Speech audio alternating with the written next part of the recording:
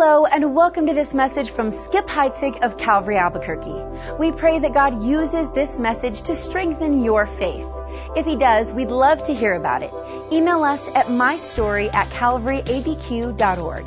And if you'd like to support this ministry financially, you can give online securely at calvaryabq.org/give.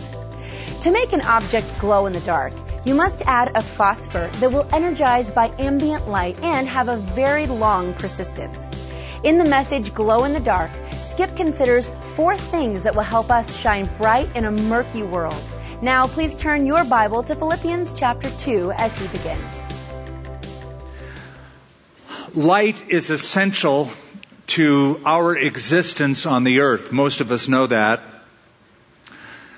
Light is needed for the process of photosynthesis for plants. We need it to navigate through our lives. There are objects in front of us, and we need to know what to do with them, make decisions to go around them or to engage with them. But also, light is important to our emotional makeup. Experts tell us that every year when it gets to be wintertime, that a significant base of the population gets SAD, a seasonal affective disorder. That is, when the days become shorter, there's less light, it affects their mood. They become depressed sometimes. Now, for most of human history, whenever the sun went down, the world got dark. Cities would shut down, there were no lights to speak of, people would light candles in homes, armies would stop marching, they would set up campfires, and they would pause for the night. Ships could not navigate into harbors unless, of course, there was a torch that was lit in a lighthouse. But we live in a modern era where those days are gone. We have artificial lighting, so you can go into a room, flip a switch, and light it up, or light a stadium up, for that matter. And you know what it's like when you fly at night and you look down at our country and you see those islands of lights that represent cities. And some of you right now are even following along in your Bibles on a screen that is lit up, backlit. And so you are reading the scriptures, but you are depending on the light that is emitted from those diodes for you to be able to engage and read. So we have lights all around us, and we need them, frankly, for life. When I was a kid, I loved lights. My dad was a builder, and he showed me how lighting a building can affect the mood and even the way you enjoy a facility. But I always remember Christmas time in our house, and I loved it when my mom and dad would put lights on the tree, turn off all the lights at night, and that warm glow, multicolored glow of those lights. I still love that. My other favorite lighting event is 4th of July fireworks. I always love seeing them go off, streak across the sky. How cool was our stadium event this year when 1,500 people gave their lives to Christ and we got to celebrate with fireworks afterwards. There's something enlivening about them, something patriotic about them. But let me just say that next time you're at a fireworks show and you're looking up at the sky, keep your head in that direction. And keep looking when the fireworks subside. When they burn out, keep looking and you'll notice something else up there that is glowing. The stars. They've been there long before the fireworks went off, and they're going to be there a long time glowing in the future. Those stars just kind of steadily shine their light, emit their light. And when you go out in the country and you lose the light pollution of the city, it's even better. With that in mind, listen to the words of Daniel. It sets us up perfectly for this text. Daniel chapter 12 says, "Those who are wise will shine like the brightness of the heavens, and those who lead many to righteousness like the stars forever and ever." I want to talk to you today about shining your light. You and I are called to be light bearers, to shine our light. That's going to be in our text. So I want to talk about how to glow in the dark. As Christians, there's a number of ways we can shine our lights. Let me just show you a little demonstration here. I hope I don't get in trouble hope there's no fire marshal here. Okay, so this is a cool little candle lantern, right? So that's kind of nice and it's fun and the candle's about out. So it's good, like if you're in a tent and you need a single source of light and you don't have any electricity, this will work. And it's warm, it's attractive. If it was really dark, it would really look cool. But there are some Christians, and this is how they shine their light. They just kind of have a nice little warm glow off over here to themselves, just sort of glowing, and I'm enjoying what's going on, period. So that's one way you can do it. And that's okay, but it's not the best way. Here's another way that you can shine your light. Here's a little flashlight. Now watch what happens. Is that pleasant? Is that nice? Does that feel good? It's horrible, isn't it? So some of us are like this. Oof, unfortunately. You just walk up to people and go, "Hey, sinner. Listen." So it works, but not very well. So a better way than just glowing on your own in a little warm environment for yourself or doing this in somebody's face is to actually take a light source and be a flashlight believer that shines the way out of darkness, helps them get out of the darkness that they're in. That's a better approach. And so with that in mind, let's look at our text. Hold on. Blow that out so I really don't get in trouble. And look at Philippians chapter 2, beginning in verse 14. You'll see how Paul has a theme with this. Do all things without complaining and disputing. Some of you already feel convicted right there. That you may become blameless and harmless children of God, without fault, in the midst of a crooked and perverse generation, among whom you shine as lights in the world, holding fast the word of life, so that I may rejoice in the day of Christ, that I have not run in vain or labored in vain. Yes, and if I am being poured out as a drink offering on the sacrifice and service of your faith, I am glad and rejoice with you all.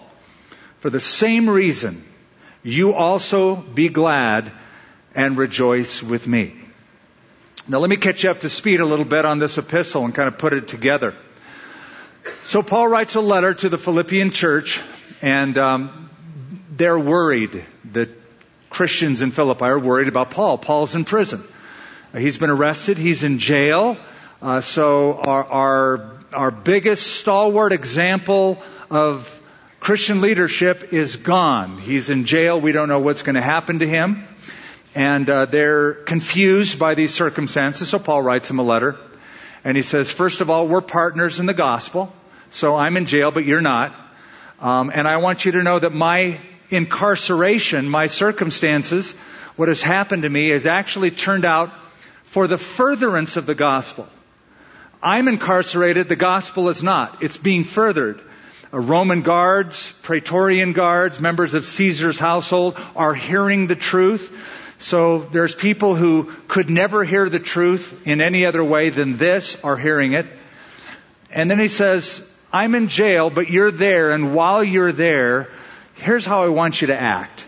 I want you to be humble. I want you to be loving. I want you to serve each other.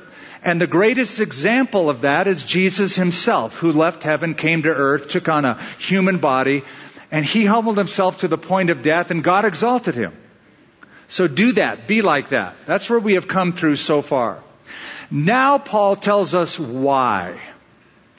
Now he tells us why we ought to live that way. And here it is in a nutshell. Because the world is watching. And the world, as they're watching our lives, we must therefore not blend in to them, but stand out from them. Be different enough that they appreciate that difference. That it does something for them. It leads them out of darkness. You shine as light.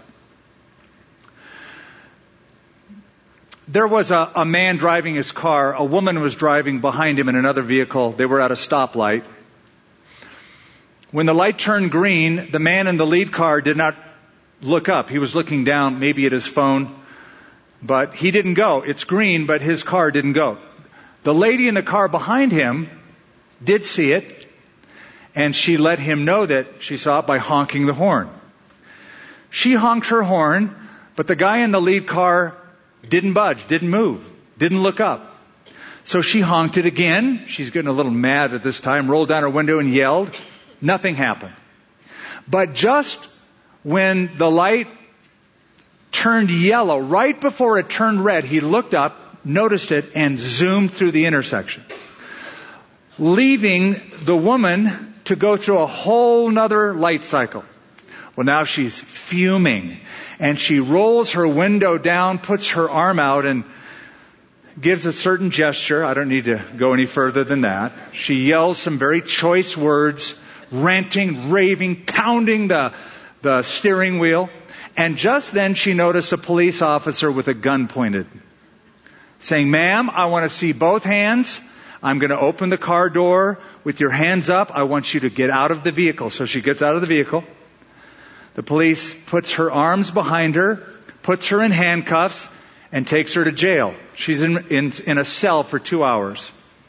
After 2 hours, that same police officer lets her out and says, "Ma'am, I'm very sorry for the misunderstanding, but you just have to know that as I was listening to the words you were saying, and I was watching the gesture you were making, and I was watching you ranting and raving and going through those contortions, and I had also noticed on the back of your vehicle the 'What Would Jesus Do' bumper sticker, and the little chrome fish that's on your trunk, and the 'Follow Me to Sunday School' license plate holder. Naturally, I assumed that you had stolen the car." Fair enough, right? The message on the back of the car was very different from the message coming from inside the car. So, as the world is watching us, what are they naturally assuming? So I want to share about how to glow in the dark. And what I'd like to do in looking at the text that we just read is give you a fourfold strategy. And first, you have to understand what kind of world we live in. What is the condition of our world? I want you to notice in verse 15 that Paul describes it as a crooked and perverse generation. Do you think those words describe the world that you live in? As you look around your world, would you say this is a crooked? Now, this is 2,000 years ago. Do you think that we have gotten better or worse than that? Are we still in a crooked and perverse generation? I would say so. In fact, look at the word crooked. It's a word that some of you will be familiar with. It's the word scolios. We get the word scoliosis from that, a medical condition of the bending of the spine so that a person can't support the weight that you were designed to support. So by using the word, what Paul is saying is the world we live in is morally bent, spiritually deformed, and unable to support the weight of life. Very strong word. A crooked world. Then notice the second word, perverse. That's sort of the same thing, but a little bit different. It means to twist and to turn. We live in a twisted, morally contorted world. Perverse. If that language surprises you, it shouldn't, because the Lord Jesus even said, "O faithless and perverse generation, how long shall I be with you? How long shall I bear with you?" So, as Christian people, we need to view our world plainly. We need to view our world spiritually, and we need to view our world ultimately. Now let me explain that statement. There's something about just a plain, honest look at the condition of the world. When you turn on the news, or you read a newspaper, or you get it on your pad and you see the cover stories, I know it gets old. I mean, how many of us love to be informed on the latest terror attack in the world. It gets pretty bad. And some of us get so tired of looking at the news. Some of us want to fast from any information. But we need to see what kind of a world we live in. We're not getting brighter. The world isn't getting less bent. It's getting darker. Consider this. In the past century, the last 100 years, 123 million people have been killed in wars in just the last century. That's more than any and all of the centuries that preceded the last century. According to the FBI, there is a murder every 35 minutes in our country, a rape every 6 minutes, and a burglary every 14 seconds. That's the plain look at your world. That's the world we live in. However, we need to see it not just plainly, but spiritually. You know, when Jesus looked at a crowd, He looked at a crowd very differently than Skip Heitzig looks at a crowd. I don't like crowds. I don't like lines. I don't like traffic. I've told you this before, and I bet I'm echoing your sentiments. Now, we really don't have traffic to speak of. I'm sorry, but you're talking to an LA boy here. It's like, yeah, this is good. But I don't like lines. I don't like traffic, and I just get agitated. Somebody's actually in front of me on the freeway. How dare them? That's just human nature. Sorry, that's how I feel. But Jesus, when He looked at crowds, He looked at them differently. It says that He saw the crowd, the multitude, and He was moved with compassion for them because they were weary and scattered like sheep having no shepherd. And I think, boy, if I could learn to see people like that. And here's the challenge. Let's start viewing people not as clients, not as potential business, but as eternal souls. Eternally, spiritually. So we ought to view them plainly, spiritually, and that does lead to the third, eternally. Because the truth is, those who are in that moral and spiritual darkness, if that is unchecked and unchanged, they have eternal consequences, which should drive me to be compassionate for them. Our Lord Jesus talked about outer darkness, where there will be weeping and gnashing of teeth. That's how we need to start viewing our world. So we need to begin with, if we're going to glow, we need to understand the kind of world we're in. Second, we need to understand our position in this world. You'll notice with me verse 15, that you may become blameless and harmless, children of God, without fault, in the midst of a crooked and perverse generation. Now look at this phrase, zero in on it, among whom you shine as lights in the world. That word here, lights, is typically in Scripture reserved for starlight. Think of looking past the fireworks and seeing the starlight, that continual shine of starlight. Now here's how I look at it. The world is bent, dark, contorted, all that Paul described it as, which means the conditions for us to shine have never been better than they are now. Because the darker it gets, the brighter our light can shine. And so, we complain, man, the world's getting dark. Yep. So shine brighter. You've heard the saying, don't curse the darkness, turn on the light. So it's getting darker, so shine brighter. Now, we know some things about light. I don't know much about light, but there's a few things I do retain from my education. I know that light is electromagnetic energy. I studied the electromagnetic spectrum. I understand that light travels at 186,000 miles a second. When it's not in a vacuum, that's how fast it goes. 186,000 miles a second means that sunlight takes 8 minutes to get from the sun to the earth. Because it's 93 million miles away from the earth. So the light that you enjoy left the sun 8 minutes ago. But something happened this week, if you saw it on Monday, called an eclipse, where we could even see it. We could see that an object much, much, much smaller than the sun could actually block the earth from the rays of the sun. So it passed between the earth and the sun, blocking the rays. And in some places, it was a total eclipse. It would have been marvelous to see that. Now, what happened on Monday, that eclipse, must never happen with us. We must never block the glory of the sun, S-O-N, the Son of God, in all of His radiance and glory. We, by our lives, must never diminish that glow, but we should reflect that glow. Now, something else about light. Light, to be effective, has to be seen. Light has to be seen. Please notice that Paul says, among whom you shine as lights in the world. For you and I to be effective, we have to be around people who are in darkness for the light to be noticeable and for it to work.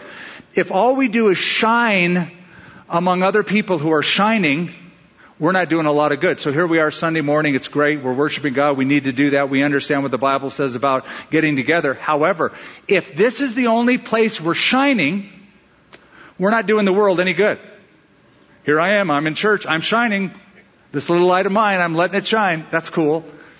But we have to leave this place and go out. You know what it's like? It's like this. So here's my flashlight. Remember? Okay, so what would it be like if I walked out in the sun right now with my flashlight so I could see where I was going? If you saw that, you'd say, really lame. You don't need the flashlight to see where you're going. The sun's brighter than your flashlight, so you don't need to do that. So that's what it's like when Christians only shine around other Christians. We need to be in the darkness for the light to really be of value and for it to work. That's why Jesus said, so let your light shine before men, that they may see your good works and glorify your Father who is in heaven.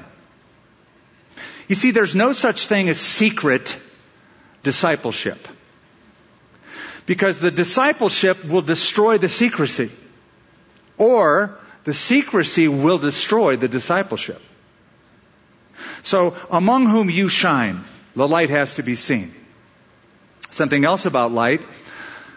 Have you noticed that light reveals what darkness hides?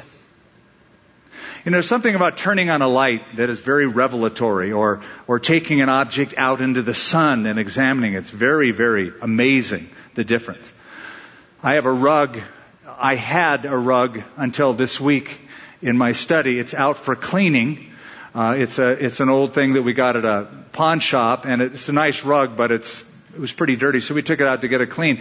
And when we lifted it off, it's a dark floor, and when I exposed it to the bright lights, I was amazed how much dirt was under that rug. Now, it's not like we're slobs. I mean, we vacuum and clean and stuff, but, you know, it concealed a lot, and it really showed it when the lights were turned on. The bright light revealed what the darkness was hiding. Which is why we need to be careful when we share our faith with unbelievers. Because when you share truth, which is revealing, and people who are living in darkness hear those things, certain things in their lives get exposed. And it hurts. They'll wince. They don't like that. And you don't have to be obnoxious. You don't have to shine the flashlight and go, hey, do you like hell? Because you're going there. You know, you don't have to be obnoxious. You can be winsome and warm and lovely and deferential and sweet, and at the same time, just speaking truth will be enough to convict people who don't want to budge from their darkness, that they will flee. Jesus said it this way.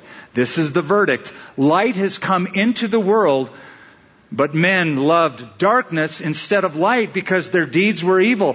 For everyone who does evil hates the light and will not come to the light for fear that his deeds will be exposed. Something else about light. As I mentioned previously, shows people the way out of darkness. Doesn't just expose the darkness. It's really helpful when it leads or directs somebody out. So we all know that Jesus said, I am the light of the world. That's what he said about himself. We know that. But listen to the context of it. Here's what he said. Here's the full sentence. As long as I am in the world, I am the light of the world. Now Jesus, last time I checked, left this world. He ascended into heaven. He was here, he left, and he gave his Holy Spirit to us. So he said, as long as I am in the world, I am the light of the world. But he turned to his disciples and he said, you are the light of the world. So think of it as the sun and the moon. The moon reflects the sun, shouldn't obscure the sun, should reflect the sun. So as long as I am in the world, I am the light of the world. But now to you and I, you are the light of the world. So don't block the sun, don't eclipse it, reflect the sun. Now how do we do that? Well, the short answer is we have to get close to the one who is shining. So, when we talk about glow-in-the-dark products, if you have a watch that has a dial that glows like I do, or you have those little rubber necklaces they pass out at games, you put around your neck or your wrist. So those phosphorescent toys or objects, they have a phosphor embedded into them. And a phosphor reacts to a light source. So you hold it up to a light, like in the sun or a light bulb, and it charges. That's what they call it. There's a charge that takes place. The phosphor gets excited by the light source, and then it continues to shine, and that's called persistence. Now, the persistence of the object that is glowing is directly relational to the radiance at the source. So the longer or more intense the source, the more persistence it's going to have. And so it is with us. For us to glow, we need to go close to Jesus, grow in Him, and in fellowship with Him, in proximity to Him, getting all of that warmth and glow, then our persistence will be more impactful. And I want to show you that and show you exactly how. And this takes us to verse 14 through 16. I want you to look at it because I'm going to show you how to glow. And this is what we're called to do. This is our vocation to the world. Do all things without complaining and disputing, that you may become blameless and harmless children of God, without fault, in the midst of a crooked and perverse generation, among whom you shine as lights in the world, holding fast the word of life, so that I may rejoice in the day of Christ, that I have not run in vain or labored in vain. I'm going to sum that up. There's two ways to glow: attitude and action. You need the right attitude. You need the right action. The right attitude is verse 14.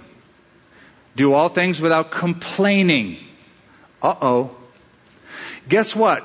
This isn't going to help, perhaps, but it says do all things. I made a discovery. All things actually means all things. I'd love to say, yeah, but in the Greek, it's all things really means some things. No, it actually means all things. It's sort of like Romans 8:28. We know that all things work together for good to those who love God. Here's another all things. Do all things without complaining and disputing. You know what it means to complain? Who doesn't? But let me tell you what this word means.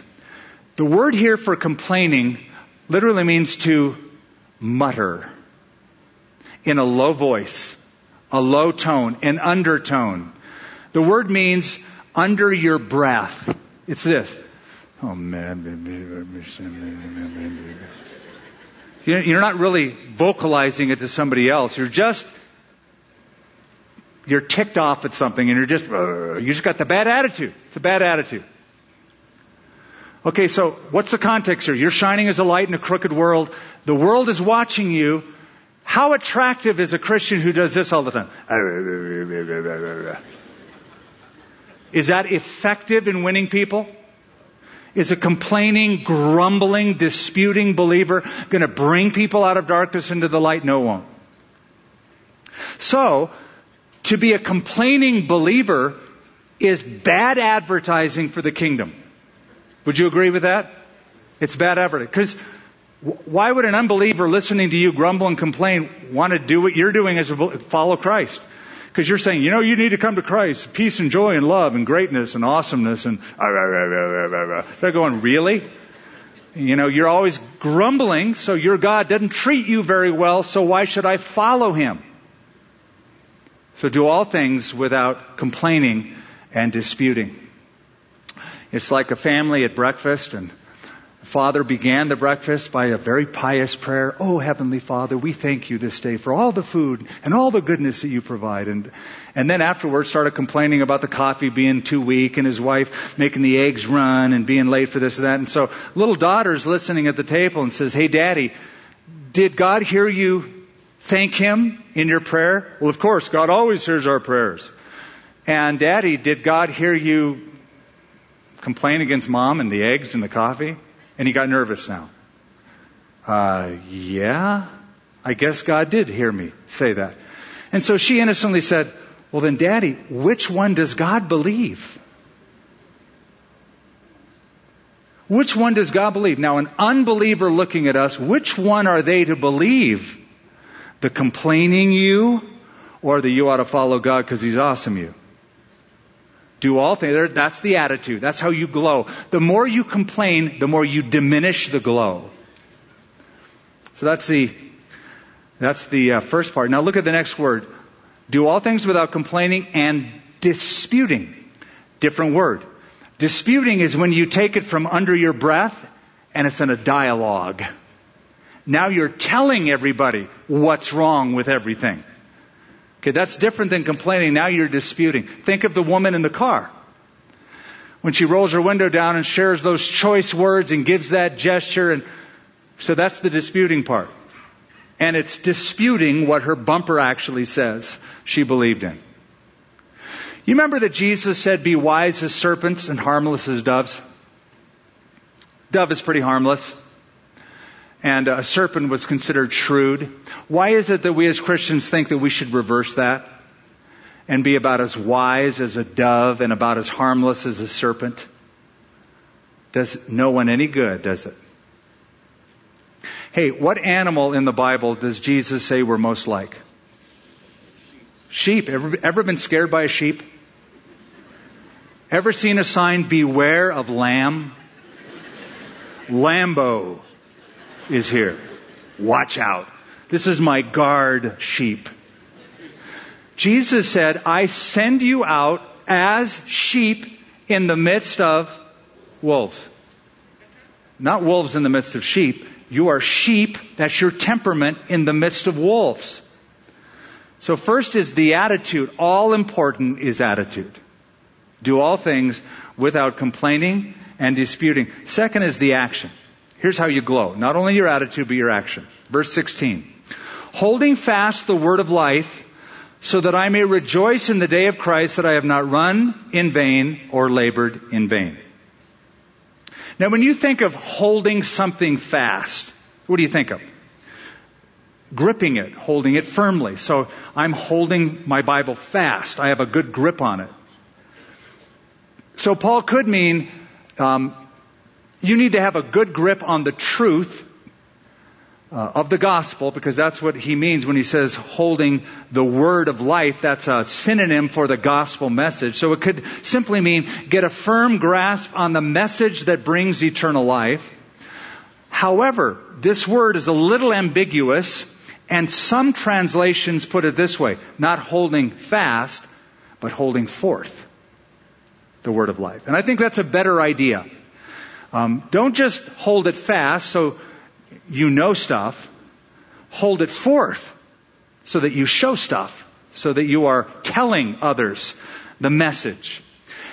He is speaking here of sharing your faith with people, preaching the gospel. Not just knowing it, but showing it, sharing it, speaking it, evangelizing with it. So we glow in the dark by living our lives differently. We glow in the dark by speaking the truth accurately. What we exemplify with our life must be amplified by our lips.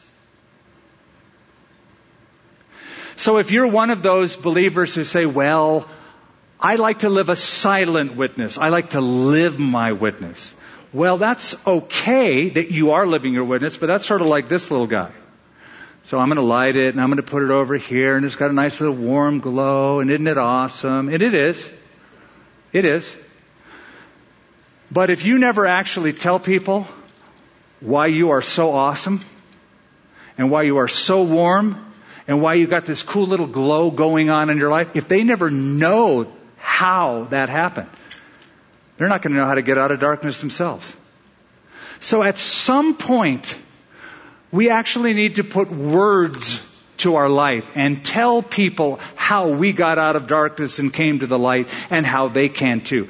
We have to share the gospel with our lips. Romans chapter 10, verse 14, Paul says, how can they believe in one of whom they have not heard? And how can they hear without somebody preaching to them? So, listen. If you think you can be a secret agent Christian, I'm encouraging you this morning, blow your cover. Let the state secret out. Let the kingdom secret be known. Tell them what really the skinny is. And tell them what heaven's all about. And tell them how you got changed. So, how do we glow?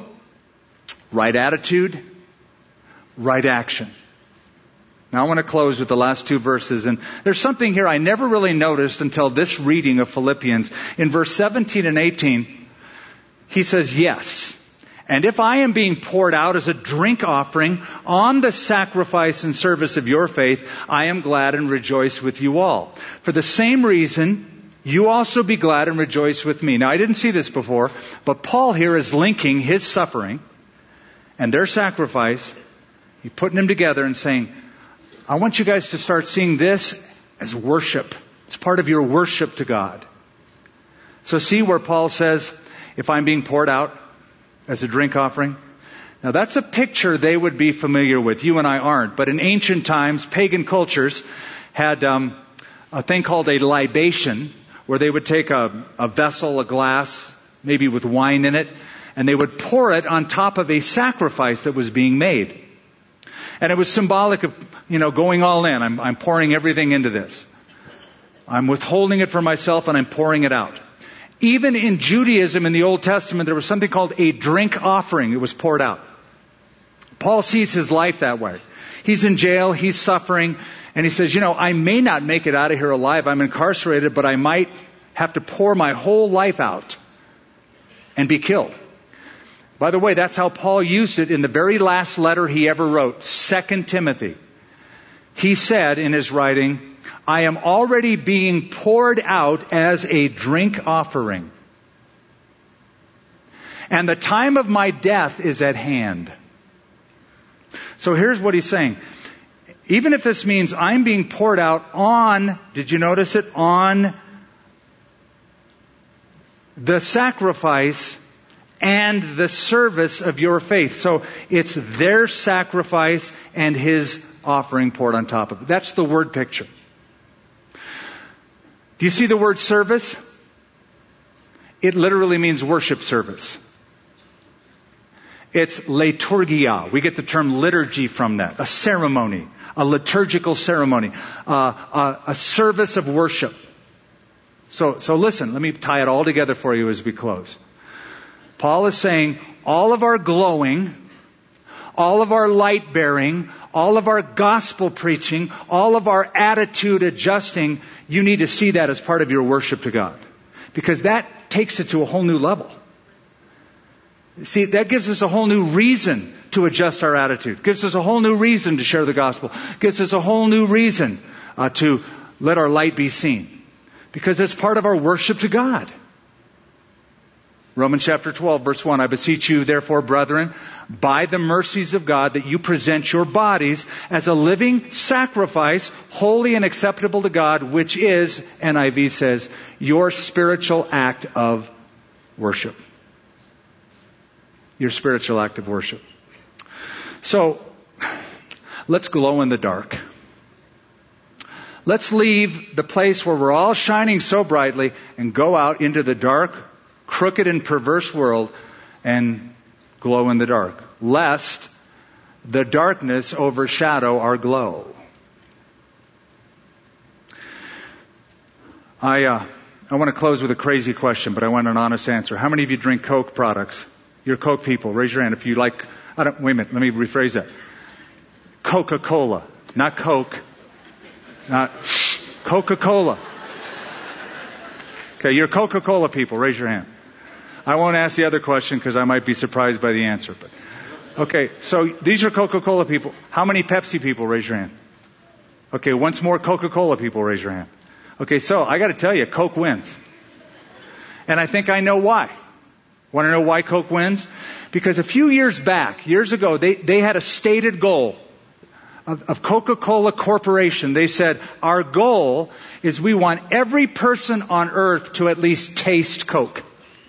A cola. Every person. That's our goal. That's a pretty lofty goal. To say, I want everybody in the world to taste Coca-Cola. This is how they've done. As of today, 97% of the world has heard of Coke. 72% of the world has seen a Coke product. 51% of the world has tasted Coca-Cola. Over half. You say, well, that's only over half. It's not 100%. Yeah, but you know how long Coca-Cola's been around? Only 100 years. In 100 years, they've been around. Over half the world's population has tasted Coke. Now, you know how long we've been around? The Christian community's been around? 2,000 years the gospel message has been around. I know things go better with Coke, but things go way better with Jesus. So, we can't boast of those numbers. We can't boast of the same numbers of the Coca-Cola Corporation. So, I think you would agree, it's time for us to glow. To get in the game. So to glow, we have to go to Jesus and grow in Him so that persistent glow comes forth from our lives. So, Father, we want to draw near to You, Lord. And we need to be serious about seeking first the kingdom of God and His righteousness. And so that, Lord, our lives, that we enjoy You, because the closer we are to You, the more joy we will have. A case in point, we know, is Paul the Apostle, who's in prison, but he was so close to You and close to Your plan and purpose in Your heart that he could say, even in the words we read, I'm rejoicing, and you need to rejoice too. Even if that means I'm going to lose my life in the process, this is for a good reason, as I pour it out on the sacrifice and service of Your faith. So, Lord, I pray that You'd help us to shine in a dark world and not be overcome by it. Strengthen Your people, Lord.